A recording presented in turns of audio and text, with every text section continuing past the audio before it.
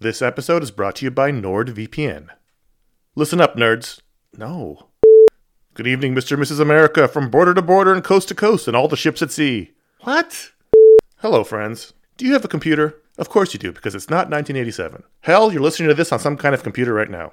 But do you have a VPN? Oh, what's a VPN, you ask? Well, my friend, a VPN is a virtual private network and it offers two key benefits: enhanced privacy and security online. But VPNs do a lot more than that. VPNs shield your IP address, change your browsing location, and make online life easier. It's all about safety and security, my friends. But like everything else in life, it's also about watching TV. Don't let your paid subscriptions go to waste. I use NordVPN to access my home content while I'm traveling. Wink, wink. Plus, secure your connection on public Wi-Fi in airports, hotels, cafes, anywhere you go when you're traveling. There's over 6,300 servers in 111 countries, and you can find a nearby server for the best VPN speeds. NordVPN is easy to use. Connect with one click or enable auto-connect for zero-click protection. And it's got amazing speed.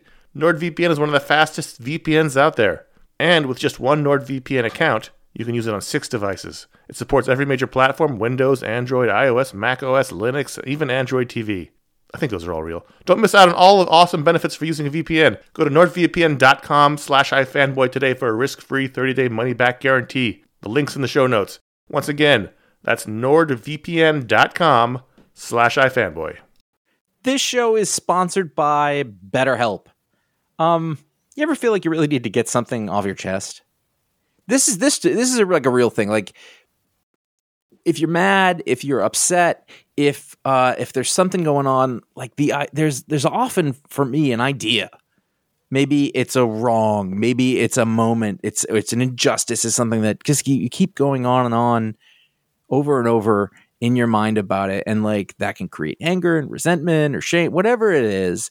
And very often I have found, I am not a therapist, I have found that when you let it out, when you give it voice, when you say it out loud, sometimes it makes you feel better because you've expressed it, and sometimes it makes you realize like, oh, this is not a big deal, but it's been stuck in my head. So you give voice to those things, and it can make you feel a lot better. And shock of all shocks, therapy is one of those things that can help you do that. It can help you be able to say those things in a place where you don't need to worry about the repercussions of it, work your way through it, figure out coping skills, how to get around it, find ways to deal with that stuff instead of letting it fester.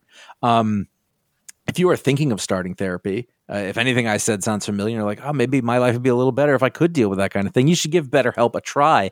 It's fully online. It is convenient, flexible. It is suited to your schedule. That's the idea. That's what they're going for. You can fill out a brief questionnaire to get matched with a licensed therapist. That's a big deal. You can switch therapists at any time for no additional charge. That personal connection, I believe, to be super important. Again, I'm not a professional. Get it off your chest with BetterHelp. Visit BetterHelp.com/ifanboy today. You get 10% off your first month. That is BetterHelp, HELP.com/ifanboy. You're listening to Goodfellas Minute 36.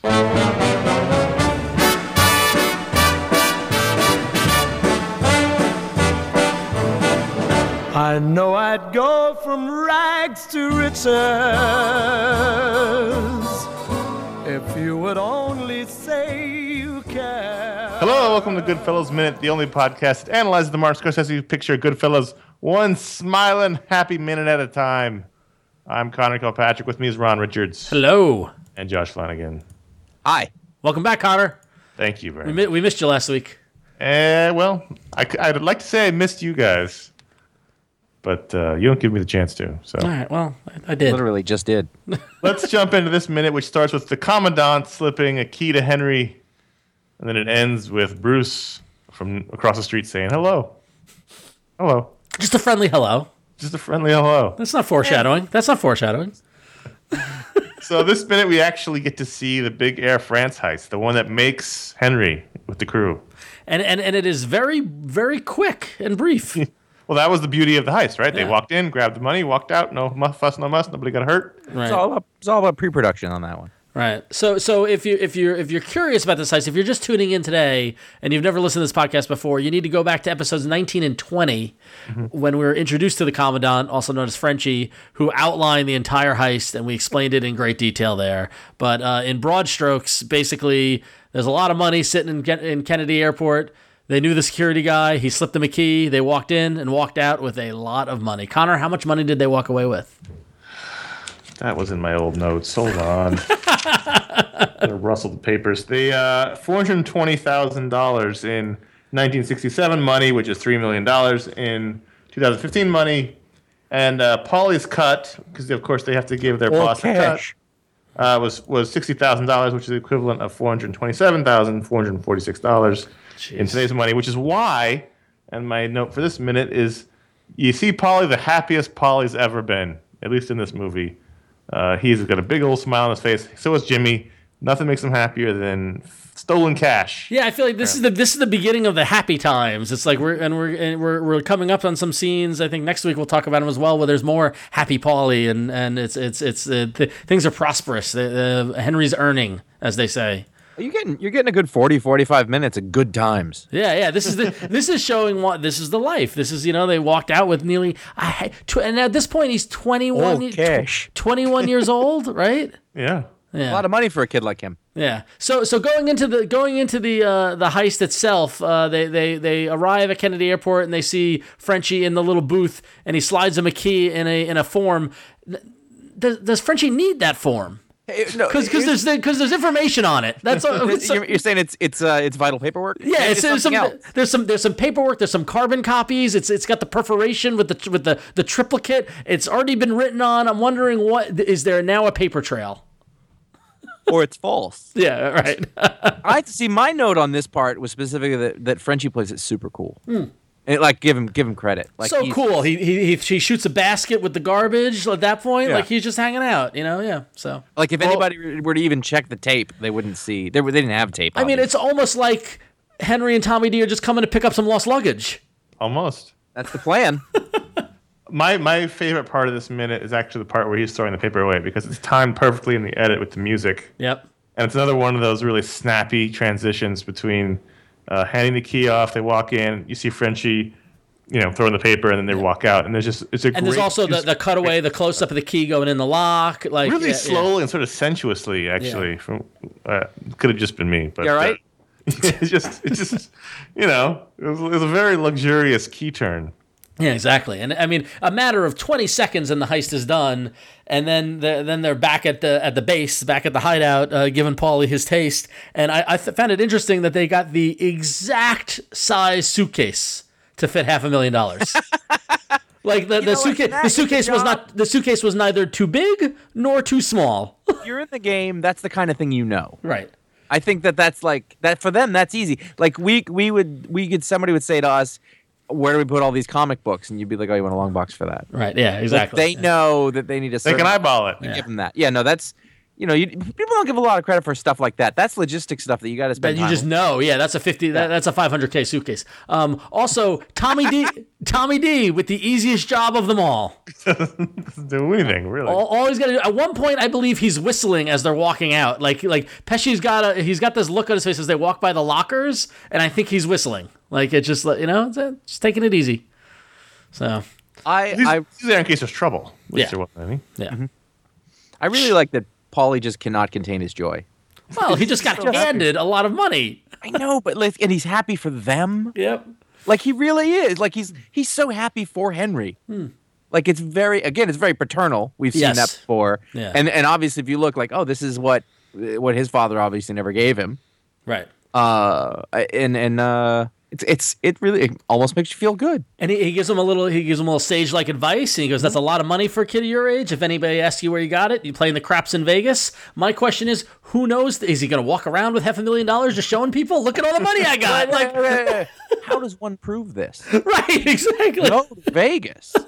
Wouldn't Atlantic City make more sense, or is it easier to check in Atlantic City? They always went to Vegas. That was their thing. It feels like a shallow cover. I went to Vegas.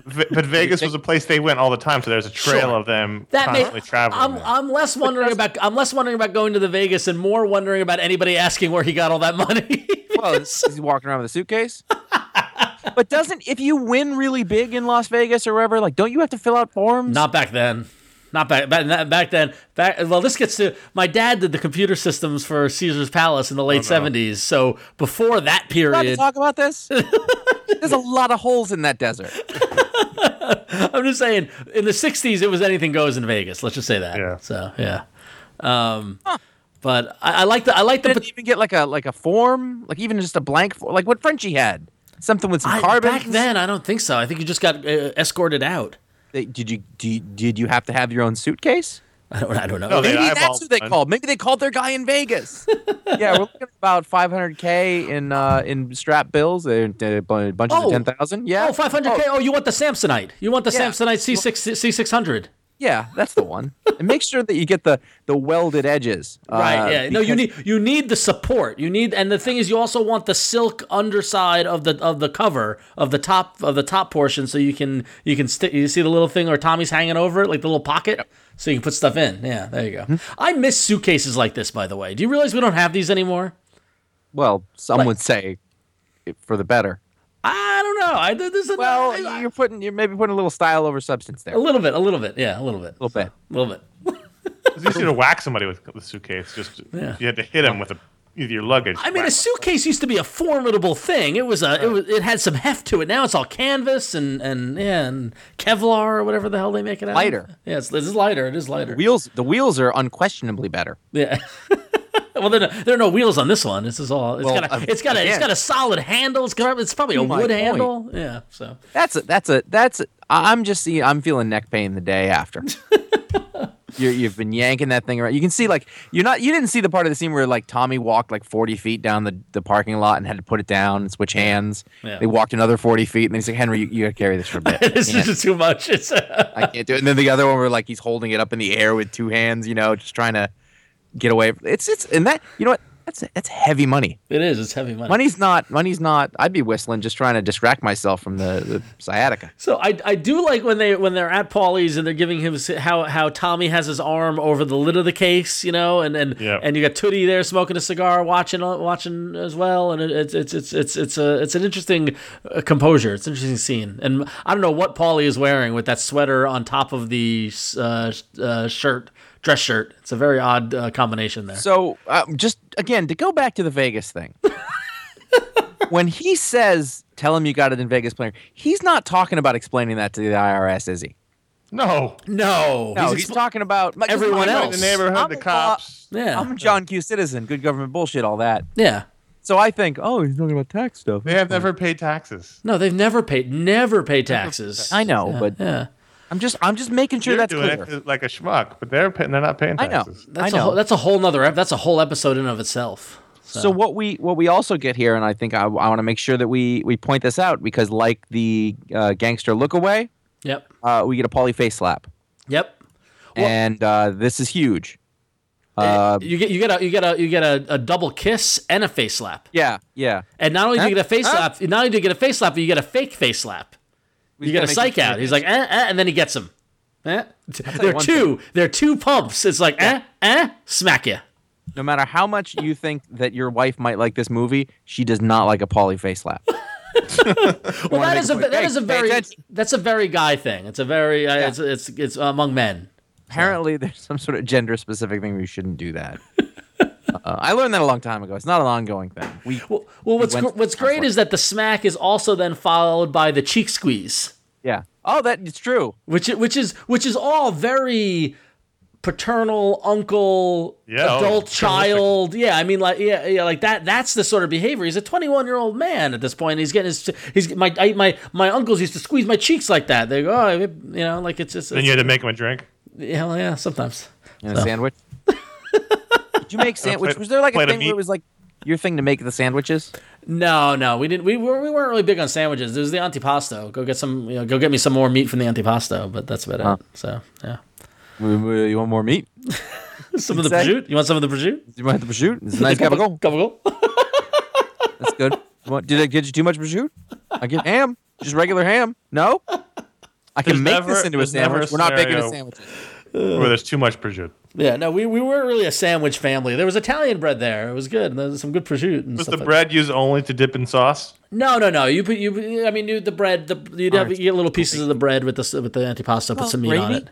Yeah, but Did you call it gravy? No, we weren't a gravy family. We were a sauce family. So we did get a little Americanized. I'm sorry. Wow. Yeah, I'm not gonna. You mean the Richards family got a little Americanized? All right. So anyway, so then we move on, and I think I like the scene transition of Paulie telling Henry that's a lot of money, be careful, tell people where you got it, and then immediately the next shot is Henry with a wad of 50s paying a bill. Hundreds. There's hundreds under the 50s. Yeah. Thousands. And the bill, by the way, as far as I could tell reading upside down, is about $6. Yeah. That's a major tip he's about to leave him. Yep. Yeah. The waiter was like, "No, shh," when Karen stops him because he No, you don't tip here. You sign for it. So where are they? In fact, they are at the beach club. This was filmed at the Catalina Beach Club in Atlantic Beach on Long Island. And this is a Southern Shore kind of beach type community type thing. So country club-esque. We get the sense that Karen's family comes from money because they have a membership here. So They are. five towns. I like how confused Henry is at the idea that you don't pay for in cash or tip. Like he's got to look at the bill as if he's in a strange land. That's his whole currency. Yeah. So did he have to set up a credit account? Yeah. When he entered?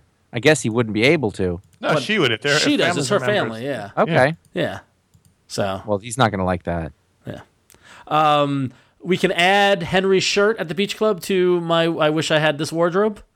In fact, I own several shirts that are like this, but not beige. I own a purple shirt that is like that. It's with the shiny thread stitching with the pattern, Where do you have get a any shirt short- like that? I don't know where I got that shirt, to be honest with you. I have no idea. Just one day it was in my closet. Yeah.